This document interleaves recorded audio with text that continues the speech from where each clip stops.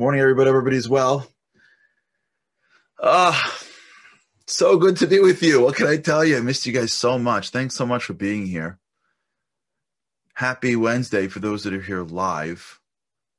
We are in the middle or the beginning of April.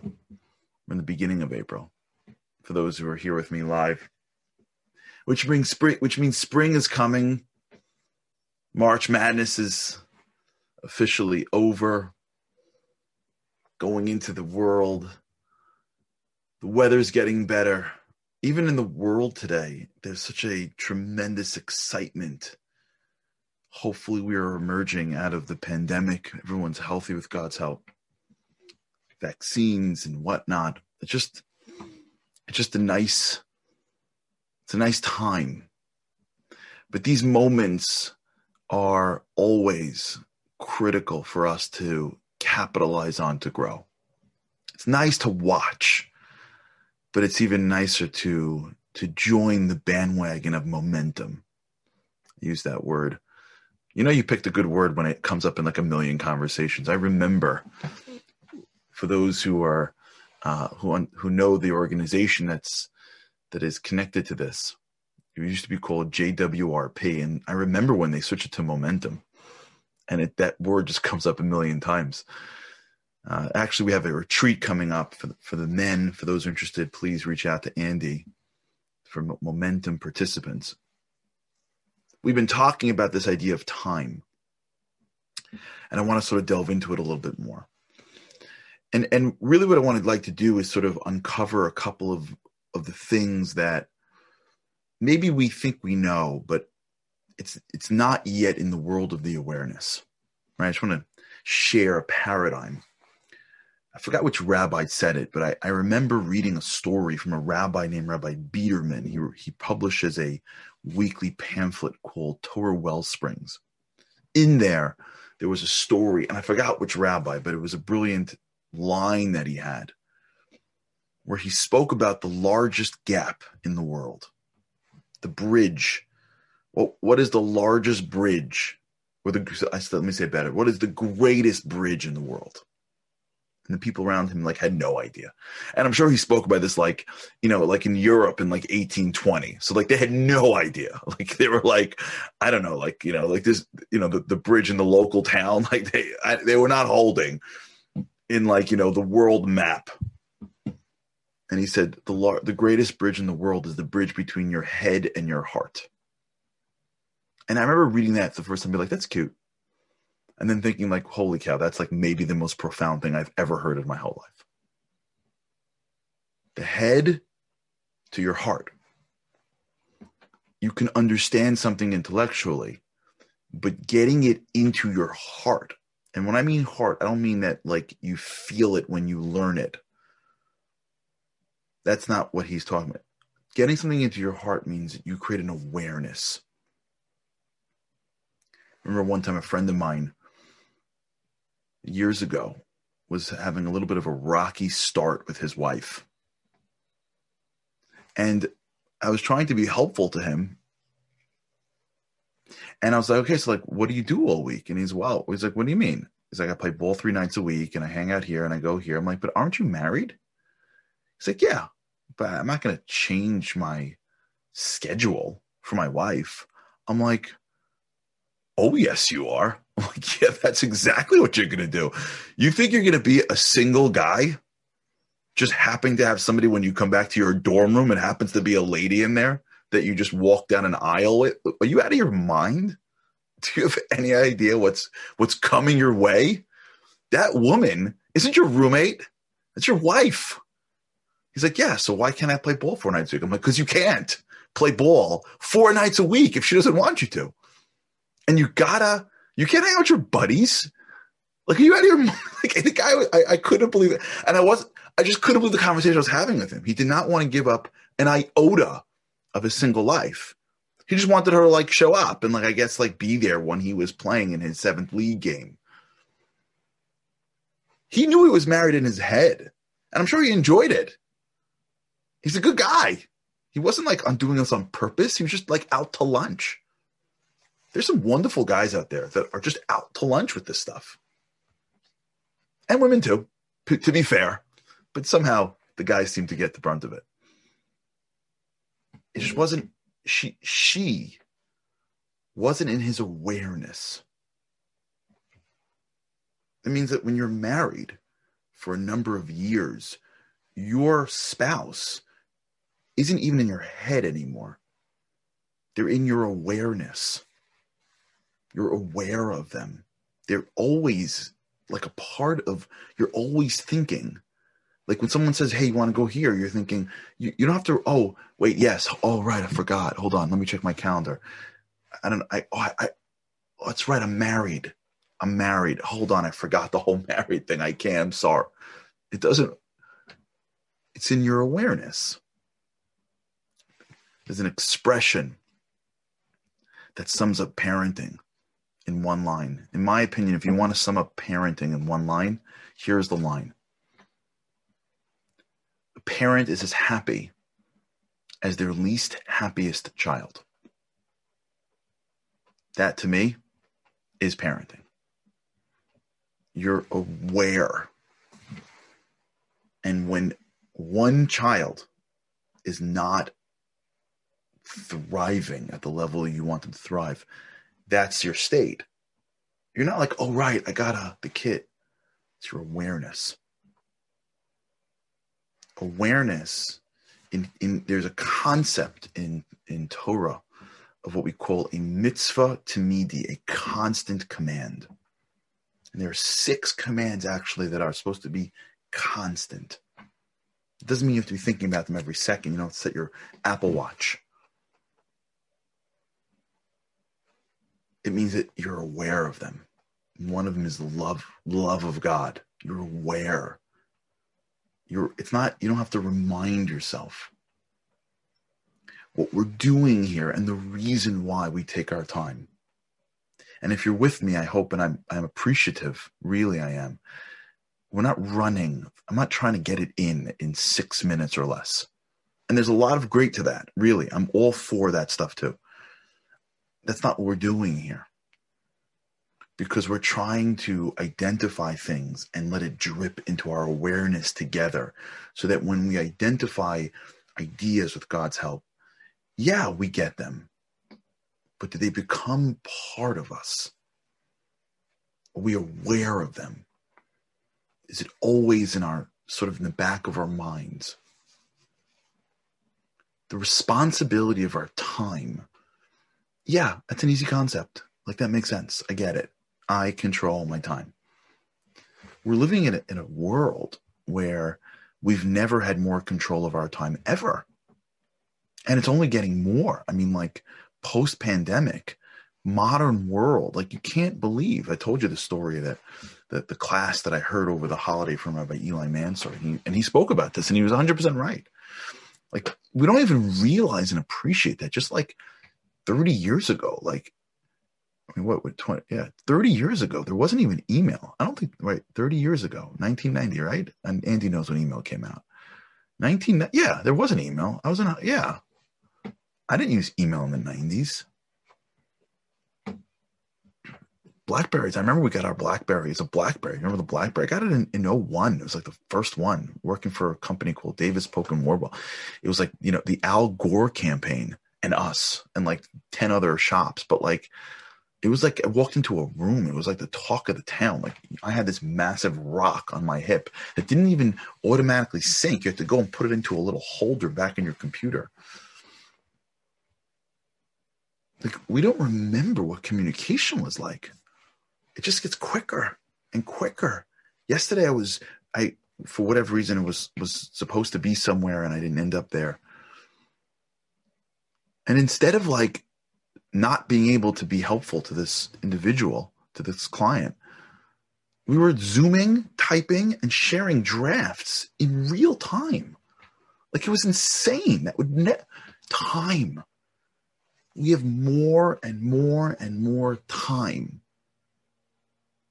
But if we're not going to like stop and take responsibility for that time,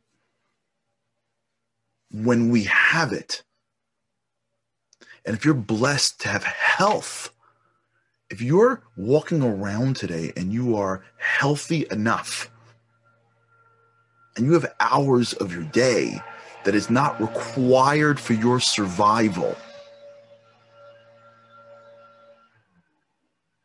that means that we got to give an accounting for that time. That time is going to come back to us and be like, what did you do? Like, I don't know. I was just having a conversation for an hour and a half about politics. They're like, why? Are you in politics? No, I read it on the way over. I read like 3 headlines on the way over to the office. So like, I figured like me and 3 of my buddies who know nothing about anything anyways can like talk politics for 2 hours, right? Our time is going to turn to us and be like, what? Why'd you do that for? That's 2 hours. You know what 2 hours is? My aunt just passed away 3 weeks ago. She was the most incredible woman ever. Ever. Do you know what you would give for 2 hours? You know what their family would give now for 2 hours? She just happened to be a fighter her whole life, and so she never, ever took 2 hours for granted. Ever. That's called responsibility for time. It's not a negative thing. It's actually, it's going to come across in the beginning as like, oh man, why do I got to think about this for? But after you think about it for a little bit, because by the way, I'm just like you. We're all the same.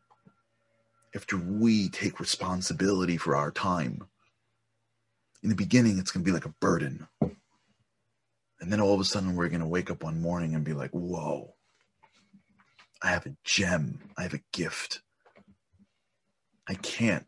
I mean, the people that I meet, every once in a while, I'm blessed. It's not me. It's God. He's just awesome to me. He's the greatest dad ever. And he introduces me to great people.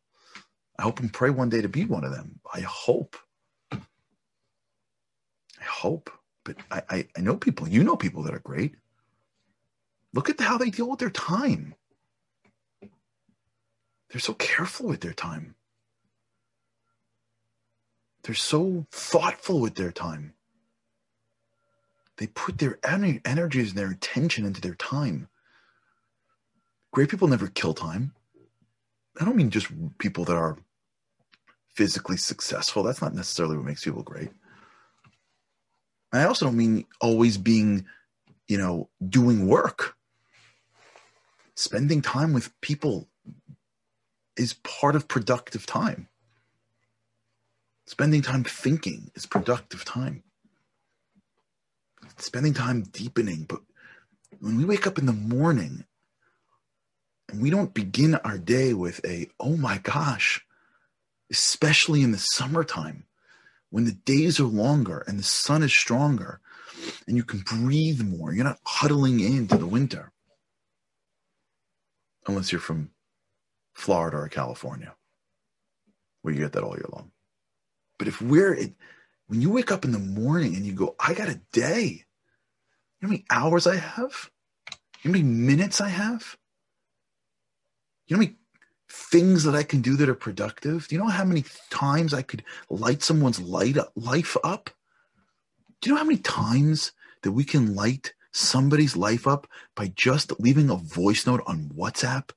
Do you have any idea what a half an hour of dedicated time to emails and calls and WhatsApp in intention of making somebody happier could do to us? Do you have any idea? Can you and I imagine for a minute how many people we can touch if we took a half an hour a day and said, this half an hour is only dedicated to making somebody else feel good? That's it. 30 minutes. That's it. And I'm going to leave voice notes for people, wishing them well, checking in on them, complimenting them. Do you have any idea what kind of life we can have when we fill our days, we fill our time with things that are productive? I have a friend who during the quarantine told me that his significant other got like 2 degrees, like online, like degrees, Like people are during the quarantine, like just binging Netflix and yelling at the television because their party wasn't properly represented. This person went online and got degrees. Like that's incredible. Incredible. I know somebody who increased their spiritual knowledge by like 7,000%. They were just getting connected to their religion. And then the quarantine hit and they just spent hours studying and thinking. They grew why? Because they understood that I have to give an accounting for my time. That means I got to go to bed at night and ask myself, what did I do today? It means I got to wake up in the morning and go, I got so many hours to use. How am I using them? That means when I'm in the middle of stuff that just doesn't seem to matter, I got to stop.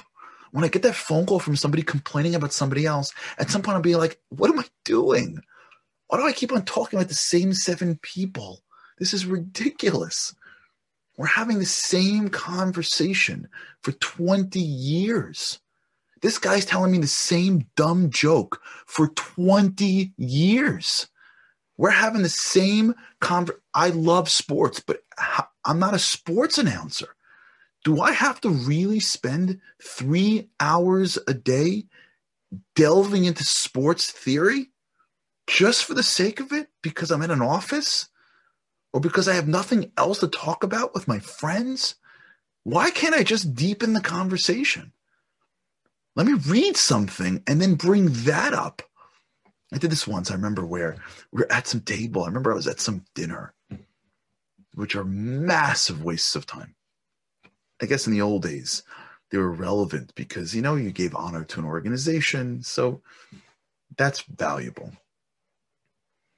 But you can sit at a dinner. I mean, like a dinner in your house dinner. I mean, like at a gala event. You can sit there for 4 hours and just there could be 35 minutes of productive time.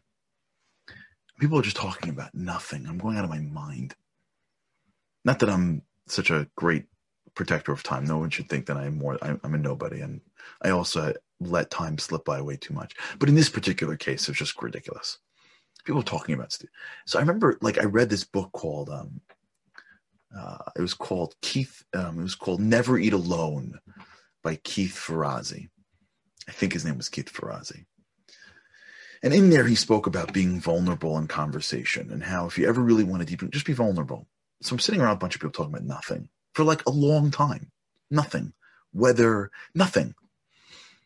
And I just said something. I forgot what, I don't remember. But I was vulnerable. It was life oriented. I remember what it was. It was I'm nervous about this, or, I'm excited about this. I don't remember, but I remember what it was. It was deeper than what we were talking about. And I remember the table or this people around. It wasn't the full table because it's hard, but the people around me, we started having a real conversation, and it was amazing. It was amazing. It was we were in the middle of real life feelings and growth. It was unbelievable. The same people that are oh yeah, it's gonna get cold tomorrow, and yeah, I hope that in 6 months from now, it's warm in May, whatever. And now we're having a conversation about vulnerability and depth. We could all live this way, but we can't if we don't take responsibility for our time.